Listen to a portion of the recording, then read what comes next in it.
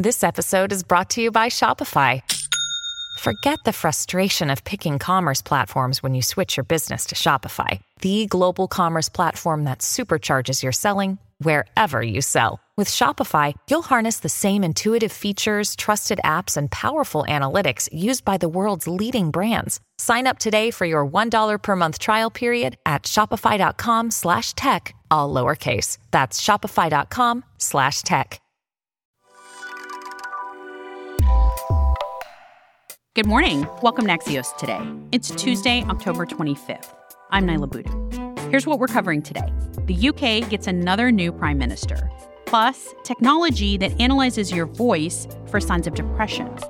But first, 11th hour midterm shifts. That's today's one big thing.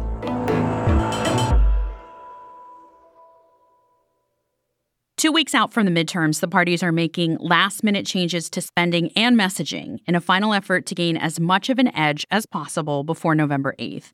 Axios senior political correspondent Josh Kraushaar is here with a pulse check on the parties. Hey, Josh. Hi, Nyla. Josh, you wrote that we saw a late summer boost for Democrats that's now faltering, and last night you even had some new reporting that sheds more light on this? Yeah, so it's always important to figure out where this money is being spent. And when it comes to the House, Republicans are spending over $25 million in some of the bluest parts of the country. We're talking Oregon, Connecticut, Rhode Island, California. You know, I've covered politics for a couple decades now. Hard to remember races being close in these parts of the country. And yet that's where Republicans think that they can pick up some seats if there's a big political wave. Two races I would pay close attention to. One is in New York with the district of the DCCC chair. He's the guy who runs the House campaign committee for Democrats, Sean Patrick Maloney. Republicans now investing over $6 million to try to take out the guy who's essentially the king of the Democratic House campaign arm. And also, your listeners may be familiar with Katie Porter, who is one of the iconic progressives grilling CEOs and executives from her perch on the Oversight Committee. All of a sudden, she's in a much closer than expected contest in Southern California, and Republicans also spending quite a bit of money to try to have a chance to defeat her in the November election. Josh, so big picture here, what's changed for Democrats? Well, boy, it's the economy. It's the economy, and even crime in some of these bluer states where those two factors are both driving Republican engagement and are pushing swing voters. They're voting on their pocketbook and they're having trouble paying the bills and wondering about the state of the economy. And they're breaking against the party in power, the Democratic Party.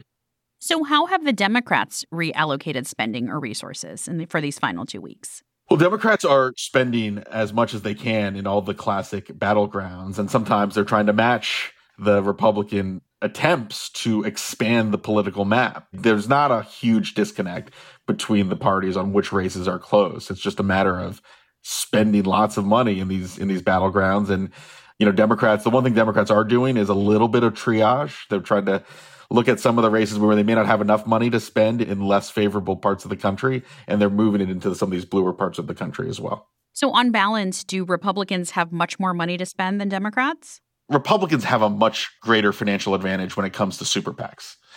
Democrats have a greater financial advantage when it comes to their own campaign cash. So what you saw, Nyla, is that Democrats raised huge sums of money, often from small donors. And yet the super PACs, the outside groups where you can, spend or donate unlimited funds to these outside groups, that's where Republicans are basically closing the gap. Almost all of the campaigns in these close races have enough money. It's who has a more compelling message in the final couple weeks for voters. Josh, you've also been reporting on a possible red tsunami. Why is this looking like more of a possibility? I like to say that polling can be all over the map, but follow the money. And when we're talking about $25 million or more going into very blue parts of the country, both Democrats and Republicans acknowledging that these are close races, that means that instead of talking about Florida, which might otherwise be a battleground, the center of gravity is moving a little bit more, maybe towards Colorado, Pennsylvania with Dr. Oz in that Senate race, just because it's not about the candidates as much as it is about the mood shift that's going on in these last few weeks. Axios' Josh Kraushaar. Thanks, Josh. Thanks, Nyla. In some political news from across the pond, Rishi Sunak is the UK's newest prime minister and the country's third in just 7 weeks.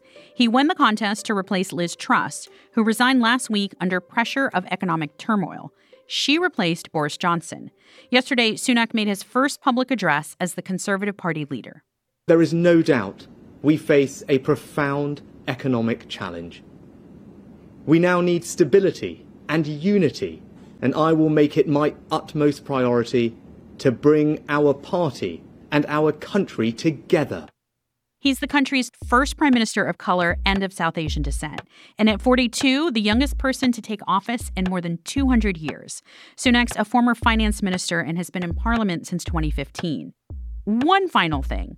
Sunak and his wife are among the richest people in the UK.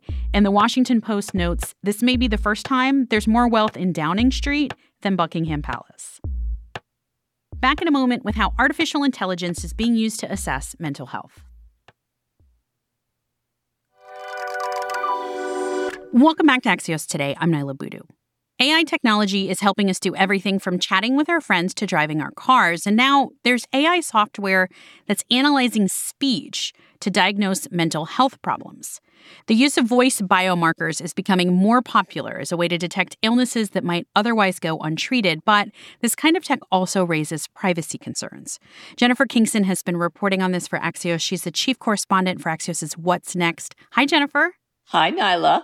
Jennifer, how does this technology work? It's pretty fascinating. Voice biomarkers are a kind of artificial intelligence-driven software that can sit anywhere from a call center to a telehealth visit, and it listens to your voice, not in a natural language way, the way Siri or Alexa does, but it listens to the cadence of your voice, the pitch, the intonation, and it compares it to a large database of voices that it's been trained to hear and tries to detect or even diagnose illnesses, most prominently depression, anxiety, and mental health illnesses, but it's also being used to pick up respiratory problems and even cardiopulmonary problems. One company says that it picks up with 80% accuracy whether you're suffering from depression or anxiety based on your voice. What vocal differences is this AI looking for? It depends on the illness, what it tries to pick up. With depression, we've talked to people who are depressed. It kind of stands to reason that they tend to speak slowly. Their pitch is different, a little downcast. But these are very early days. And while insurance companies and others are eager to deploy this kind of technology in ways that they hope can save money and ideally get people help early on if they need it, there are also a lot of questions about the accuracy, and there aren't a whole lot of large-scale studies. In many ways, the jury's still out. Besides mental health, you mentioned other places that voice biomarkers can prove useful? Yeah, also respiratory problems, including COPD, asthma, and even COVID-19, in addition to cardiopulmonary problems, heart issues. Your voice may be a clue to whether you're about to have a heart attack. And just to be clear, right now, this isn't happening without someone's consent. So the privacy side of this is very clear right now. Exactly. Not a single purveyor of this technology is doing it without people explicitly accepting when offered to them. In fact, this technology has been built into the Amazon Halo, the wearable device that lets you monitor your fitness and so forth. It's called Amazon Tone.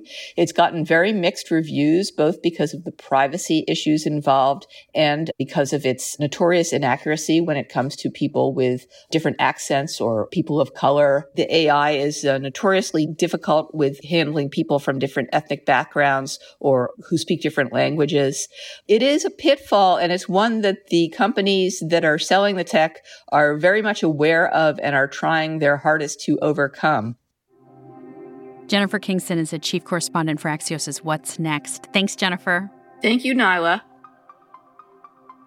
That's it for us today. I'm Nyla Boodoo. Thanks for listening. Stay safe, and we'll see you back here tomorrow morning.